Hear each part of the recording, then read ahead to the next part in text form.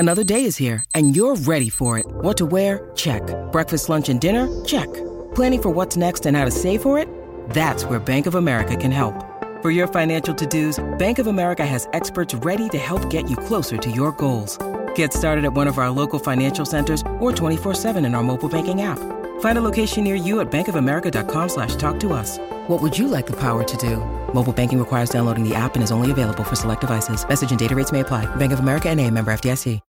When you need mealtime inspiration, it's worth shopping Kroger, where you'll find over 30,000 mouth-watering choices that excite your inner foodie. And no matter what tasty choice you make, you'll enjoy our everyday low prices, plus extra ways to save, like digital coupons worth over $600 each week. You can also save up to $1 off per gallon at the pump with fuel points. More savings and more inspiring flavors make shopping Kroger worth it every time. Kroger, fresh for everyone. Fuel restrictions apply. This is Stereo Media. Did you know that up to 50% of your lifetime income will be wiped out by taxes? What if you could stop this madness? Isn't it about time you play on a level playing field with the wealthiest 1%? Now you can. Tim Berry, attorney at law, shares here each and every week current tactics and strategies that anyone can implement to hack the tax code, protect your assets, and keep what's rightfully yours. It's time for Tax Hacker Tuesday. Alrighty, Happy New Year, Tim. Happy New Year to you too, man. Good to hear your voice on this first day of the new year. So as our audience will be listening, will be day 2 for Tax Hacker Tuesday, but the first Tax Hacker Tuesday of the new year, and quite a year it's going to be, and quite a shift that this show is probably going to take based on the time when we originally discussed doing it. Speaking of the new tax plan. And I want to jump right into it because, I don't watch a lot of TV. I don't watch a lot of news, but the stuff that I am catching, like the little sound bites that I hear here and there, and the headlines that I read, if you listen to the president, he says this is an absolute gift as it cuts taxes for, the majority of the people, the middle class. But I mean, if you listen to what the media says when it's not Trump speaking, it sounds like it's a terrible plan. It's going to cause people to pay more in taxes. I just saw on social media, it says 50% of people will pay more in taxes. I was like, can this be true? So I don't know. I just wanted to get you on the show and discuss this directly because I think it impacts everybody. Who will actually pay more in taxes? Ooh, that's a good question. I haven't run numbers on who's actually going to pay more. That's an interesting perspective to look at it. Probably the people who are going to be paying more are W-2 employee people. If you're self-employed, there's going to be all sorts of tax breaks, tax benefits with this new plan. But people paying more than likely it's going to be some poor schmo making around, probably the middle class person making W-2 income, getting paid via W-2. That's my guess, is the person who's going to be dinged with this new tax plan. Got it. So do they have to pay more though? No, gosh. I mean, the common phrase about the tax code is it's a voluntary tax system. And what they mean by that is not voluntary if you pay taxes or not, but it's voluntary on how you structure your financial affairs. Everyone's talking about right now, to the extent that you can, get out of being an employee and become an independent contractor. Get into the gig economy. If you have some sway with your current employer, ask them if you can become an independent contractor with them, and if you can open up the world to all sorts of tax savings at that point. Mm-hmm. Right. So, I think one of the best tax strategies that I've heard this for a long time, and you can always correct me if I'm wrong, because I pretend to be an expert when I'm all by myself, but then when I'm with you, I say everything with a grain of salt. But starting a small business is kind of one of the first tax strategies that anyone can do to start paying less, right? Absolutely. 100%. Start a small business. And it's not just about saving the taxes, but it's about, and I'm going to sound a little bit corny and hokey here, but getting that personal freedom where you don't have to work for the man and work the 9-to-5 job. You have that personal freedom. Sure. Yeah. There's lots of other benefits of being your own boss, but the tax strategy thing, that's a biggie. So what are things that people can do to pay less that would be like universal? Gosh, one big one. And I say universal because I know everyone's situation is a little bit different, but starting a small business, I think, is one of those examples. What else can they do? Starting a small business, other big ones, retirement plan contributions. That's a no-brainer. It amazes me that companies will match a certain percentage of people's income, and those people don't even put in that full amount for the match, and they're throwing away money. I've never understood that. So making retirement plan contributions, starting a small business, buying real estate, that's a no-brainer. You're going to get the depreciation interest deductions that's going to offset the taxable income.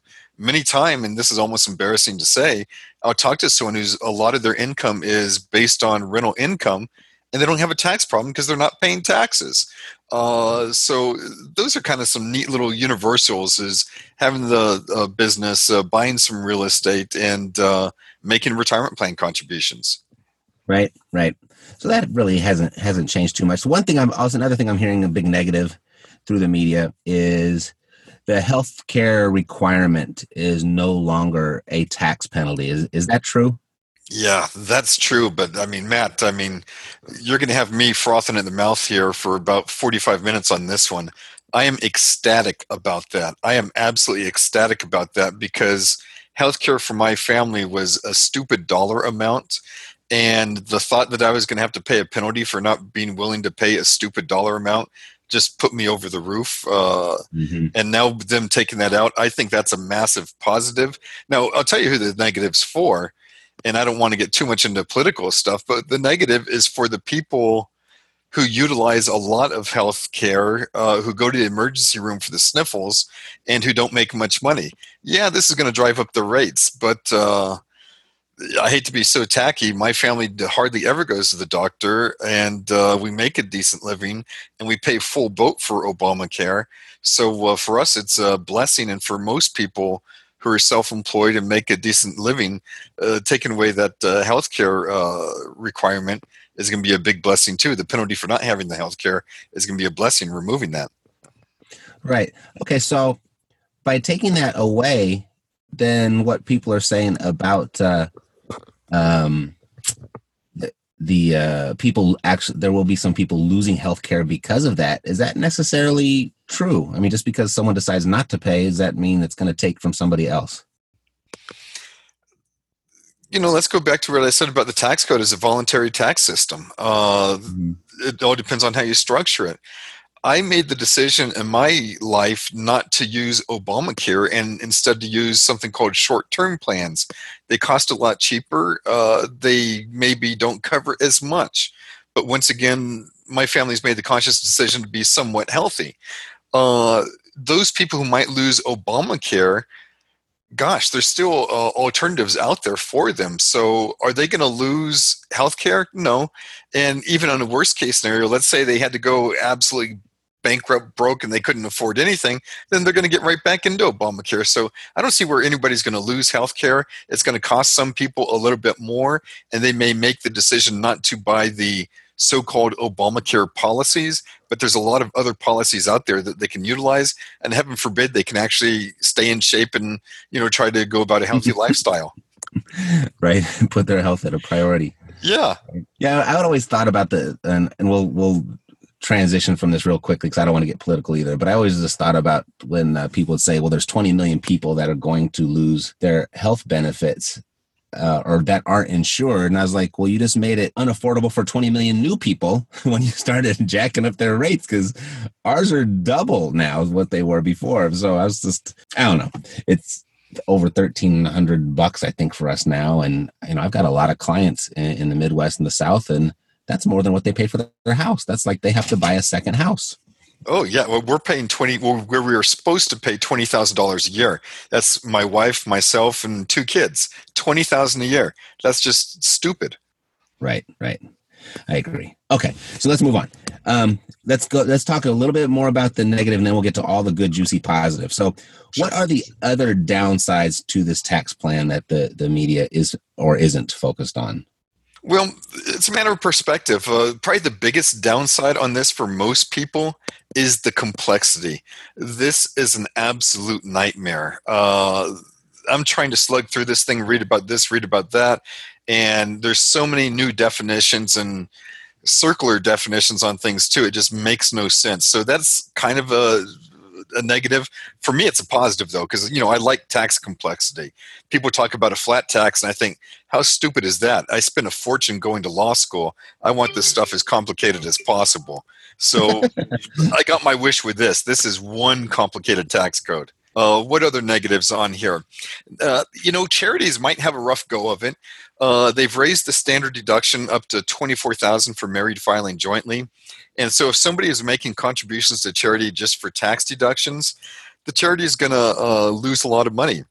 Now, how many people make contributions to charities just for tax deductions? I don't know the answer to that, but I can see where charities are going to stand to lose some money. Real estate, high-end real estate, it might drop a little bit too, because there's limits on what you can write off for the interest. There's limits on what you can write off for the property taxes. So I can see where some of the higher-end real estate might drop a little bit too. Those are the main negatives that come to mind. Oh, gambling and entertainment losses. You can't write off your entertainment expenses, so maybe there will be a drop-off on restaurant income and bars, I don't know, corporate seats at events, maybe that'll be a drop-off. Gambling, you can't write off as much for your gambling losses. So you're going to have some slight little nuances there, but those shouldn't be major things. Oh, wow. You could write off gambling losses? I didn't even know we could do this before. Yeah, most definitely, yeah.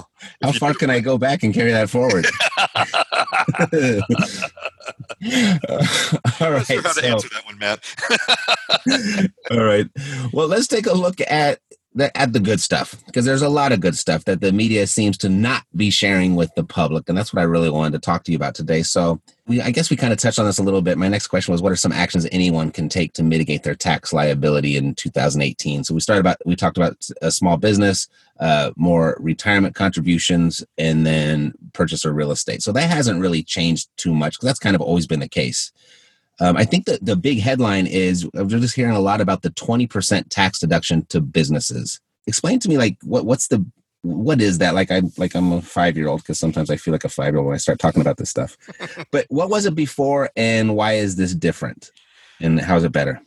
Gosh, you want to talk about the 5-year-old? I feel like a 5-year-old trying to explain this, because it's so complicated and nuanced and everything. At its most simplistic, if you have a business that is something called a pass-through entity, which means that the income for the business shows up on your personal return, in theory, you're going to get a 20% deduction off of the profits from that business. So, quick example, let's say that you've got a business, a pass-through business that makes $100,000 a year. In the past, you had to pay taxes on the $100,000. Now with this deduction, you're going to get a deduction of $20,000. So in theory, you're paying taxes on $80,000 instead of $100,000. And I threw it that in theory because there's some nuances on this tax deduction. The tax deduction occurs on the back of your 1040 form, which has some pretty big implications for the Obamacare subsidies, for student aid, for phase out of deductions. So there's some things the deduction doesn't do anything for, but at the end of the day, you're getting a deduction of $20,000 whenever it comes time to pay your taxes. So that's kind of neat. That's where there wasn't a deduction before, right? This is a brand new in addition to.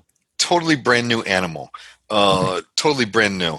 Other neat thing is lower tax brackets. You can make more money and pay less taxes even without that deduction.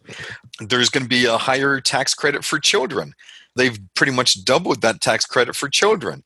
They've also give a tax credit now if you're taking care of your parents, whereas before you couldn't get a tax credit there. So, I live in an area that's heavily Mormon. A lot of those people are going to get some massive tax credits, if they have a lot of kids and everything. The standard deduction, it's gone to $25,000. That's kind of a neutral thing, because in the past you could do either a standard deduction and then you add in some personal exemptions. So that's kind of neutral. But realistically, somebody could make $60,000, $70,000 a year, and there's a chance they're not going to pay any taxes on that between the child tax credits and the standard deduction. That's a biggie. Oh, it's a really big. I mean, there's other things too. I mean, for senior citizens, you don't even have to file a tax return if your taxable income is less than $24,000. So if you're living off of Social Security and you got some, slight side income coming in, good chance you're not even going to have to file a tax deduction. That's probably, this would be a good time to sell short Liberty Tax Services, Hewitt, and H&R Block, because they're going to have a lot less tax returns to be filed on that. Mm-hmm. So that's good. That's helping out the people that need it, right? Oh, yeah, certainly. Certainly. Okay. Cool. So on the 20% tax deduction, a business entity, there's lots of different entities. We've got LLCs and S Corps and C Corps. We've got even, I guess, sole proprietorship. I don't know if you call that an entity or not. But what type of businesses get the 20% tax deduction, or is it any business all across the board? It's going to be pretty much any business except for the C corporation. For an LLC and it's a pass-through, a partnership, you'll get the deduction. If it's an S corporation, you'll get the deduction. If it's a limited partnership, you'll get the deduction. If it's a C corporation, you don't get the deduction. But the good news for C corporations is the maximum tax bracket for the C corporation is 21%. So there's going to be all sorts of fun and games of allocating income over to C corporations whenever you're in a higher than 21% tax bracket personally. Just start allocating that income over the C corporation. It's only taxed at 21%.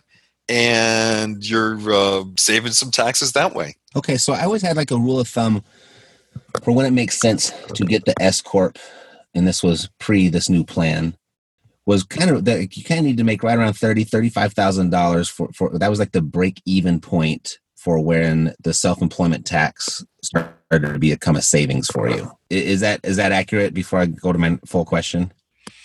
Let's say yes right now. On a simplistic level, yeah, that makes sense. Okay. So to go to the C Corp, is there like kind of a number there annually where you might want to switch from an S Corp to a C Corp or add that C Corp to your S Corp structure? Married filing jointly, everything up to $77,000 is going to be taxed under 21%. Once you start making over $77,000 a year, then you're going to be taxed at 22%. So it's probably going to make sense to have that structure with a C Corp kick in once you're making more than $77,000 a year. Okay. So that's kind of the number. All right. Yeah. Good. And let me throw something else out there too, Matt. Going back to the number you have on your tax return on the front page of your tax return. Once again, that comes into play for all sorts of things. And being a broken record, Obamacare, if you make over 100 a year, you don't get any subsidies on Obamacare medicine stuff. And that's a big deal for some people. Student aid. I've got a buddy who, he's a good Catholic. He's got 10 kids. And he makes a good living. He makes about $250, $300, but with 10 kids, and a lot of them are going to college, he's kind of out of luck. Well, right. He shows a high income on his tax return, but in reality, he's not living a high lifestyle. If now people can start allocating income over to these C corporations, and the number on their personal tax return is, let's say, $50,000, $40,000, and yet the money's going over to the C corporation off to the side, that's going to be a big benefit for a lot of people on those programs that take a look at their adjusted gross income. Mm-hmm. I get it. You talk about the front page of the tax return a lot, and I just nod my head to look smart, like I know what you're talking about.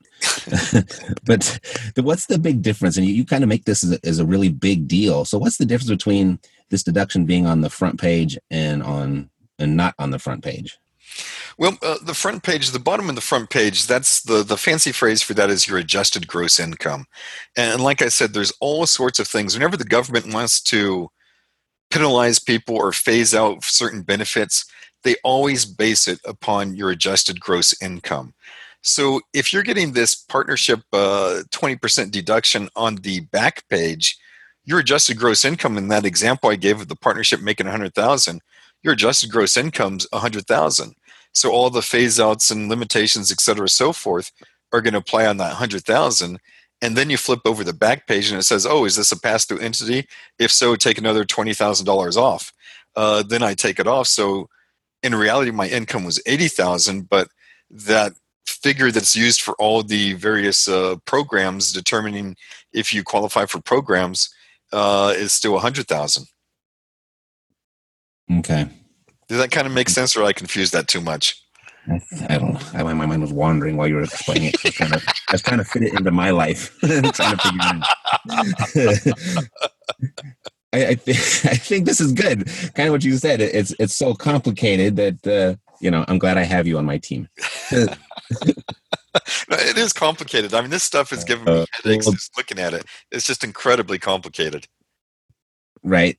All right. So we'll talk about what people can do about that in a second. But a self-serving question. I did an episode yesterday on the show about selling a property via seller financing. And historically, one of the downsides of this strategy is that income from a note is taxed higher than income from rents. With this new tax plan, is that still the case? Yes, that hasn't affected it whatsoever. The blessing in that, though, is going to be the corporation. You probably want to start doing the seller financing inside of a corporation moving forward. Like a C Corp or an S Corp? Oh, I'm sorry. Inside of a C Corp. More than likely, you probably want to do that inside of a C Corp. Got it. And that will save how? Well, it's going to save, and I'm making the assumption that somebody's making some money who's doing this. They're doing quite a few of these and making some good money.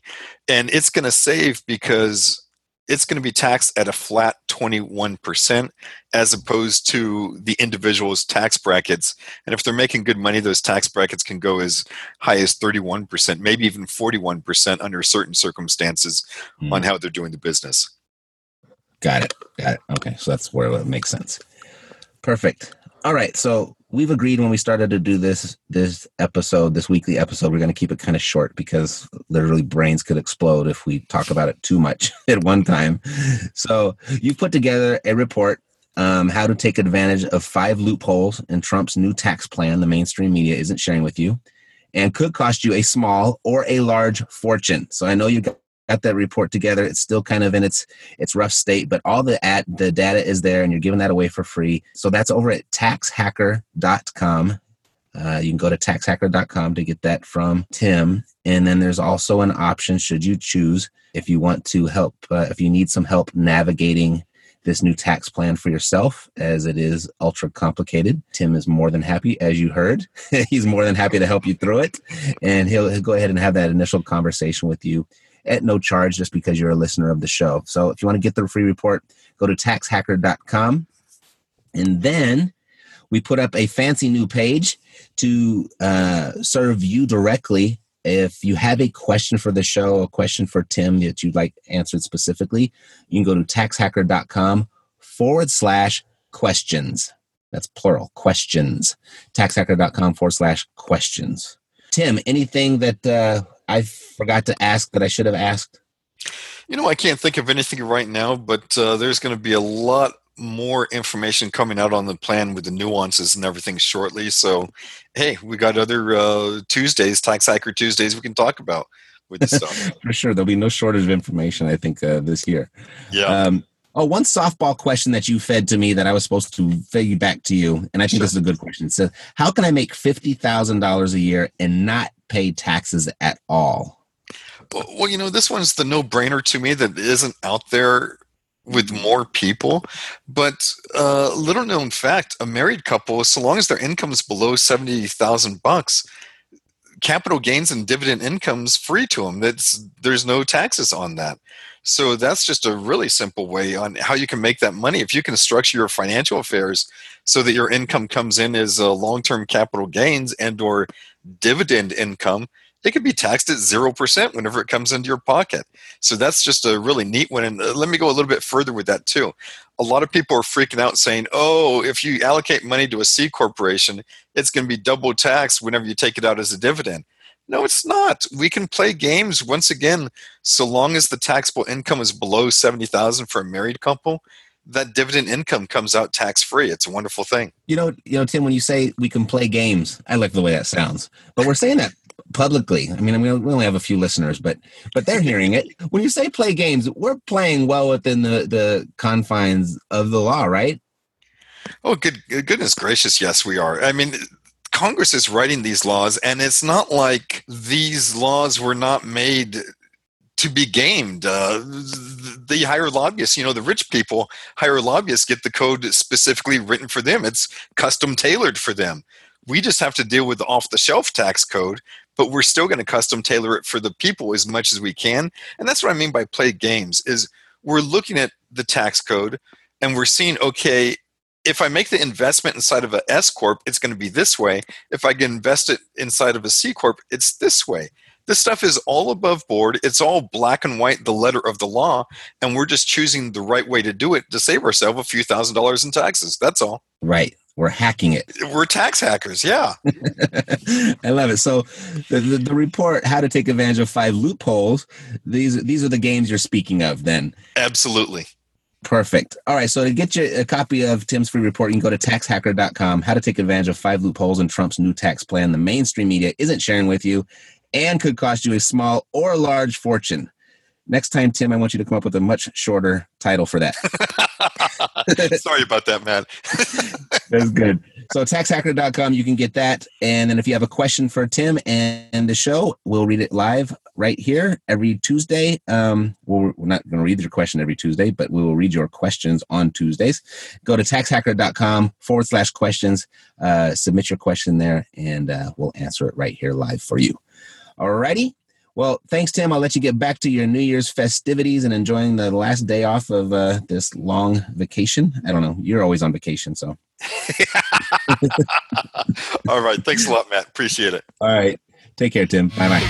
Bye. That's it for today, as we dream of a tax system that works just for you. But until then, you have Tim Barry. See you next Tuesday for another episode of Tax Hacker Tuesday. This podcast is a part of the C-Suite Radio Network. For more top business podcasts, visit c-suiteradio.com.